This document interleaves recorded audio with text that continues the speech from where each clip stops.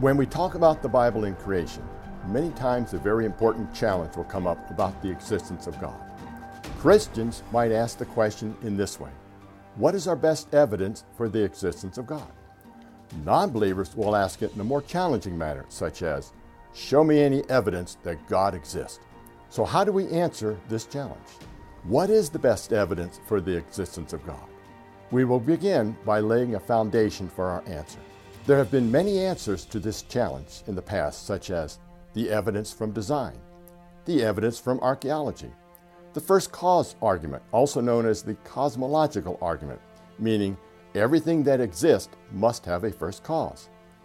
According to Scripture, none of these are our best argument for the existence of God. The Bible is our best argument.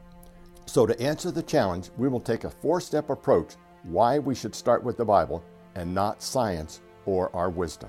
Step 1, arguing from a power position. Romans 1:16 states, "For I am not ashamed of the gospel, for it is the power of God for salvation to everyone who believes, to the Jew first and also to the Greek."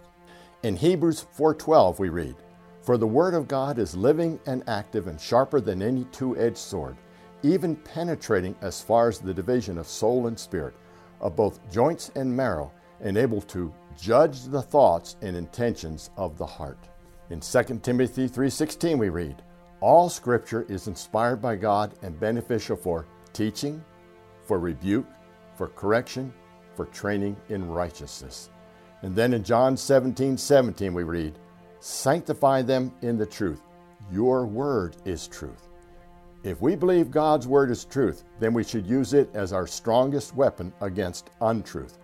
We should rely on it over our own wisdom.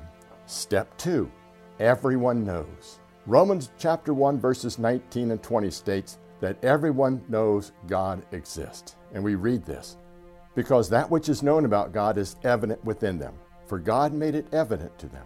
For since the creation of the world, his invisible attributes, that is, his eternal power and divine nature, have been clearly perceived, being understood by what has been made, so that they are without excuse." What that means is everyone who has ever lived and everyone living today knows God exists, and they have no excuse for not believing. Romans chapter 1 verses 18 and 21 states that unbelievers willfully suppress the truth about God. "For the wrath of God is revealed from heaven against all ungodliness and unrighteousness of people who suppress the truth in unrighteousness. For even though they knew God, they did not honor him as God or give thanks, but they became futile in their reasonings, and their senseless hearts were darkened."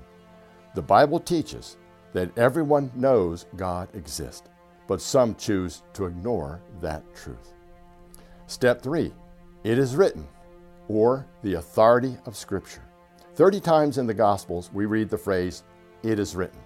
Each time Jesus used the authority of Scripture to refute non-belief and error. In Matthew chapter 4 verses 1 through 11, Satan the devil confronts Jesus. In each temptation, Jesus responds with, "it is written." Jesus did not use anything new. He used Scripture to refute temptations, attacks, and lies. And then step 4, the existence of God. We believe God exists because the Bible teaches in the very first verse that he exists. We read in Genesis 1:1, "In the beginning, God created the heavens and the earth." In other words, God existed before the universe was created. The Bible never attempts to prove God's existence. The Bible assumes his existence in the very first verse. We believe God exists because Psalm 19:1 teaches that the universe is the result of his works and not evolution. And we read, "The heavens tell of the glory of God, and their expanse declares the work of his hands."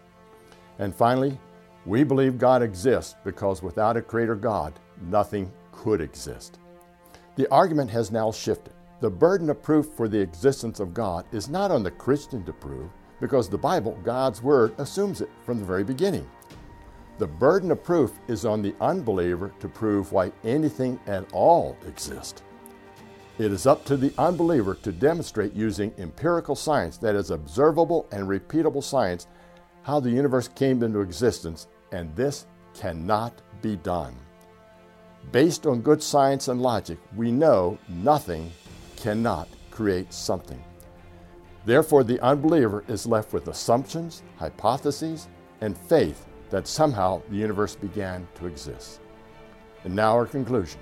Without a creator God, nothing could exist. The universe does exist.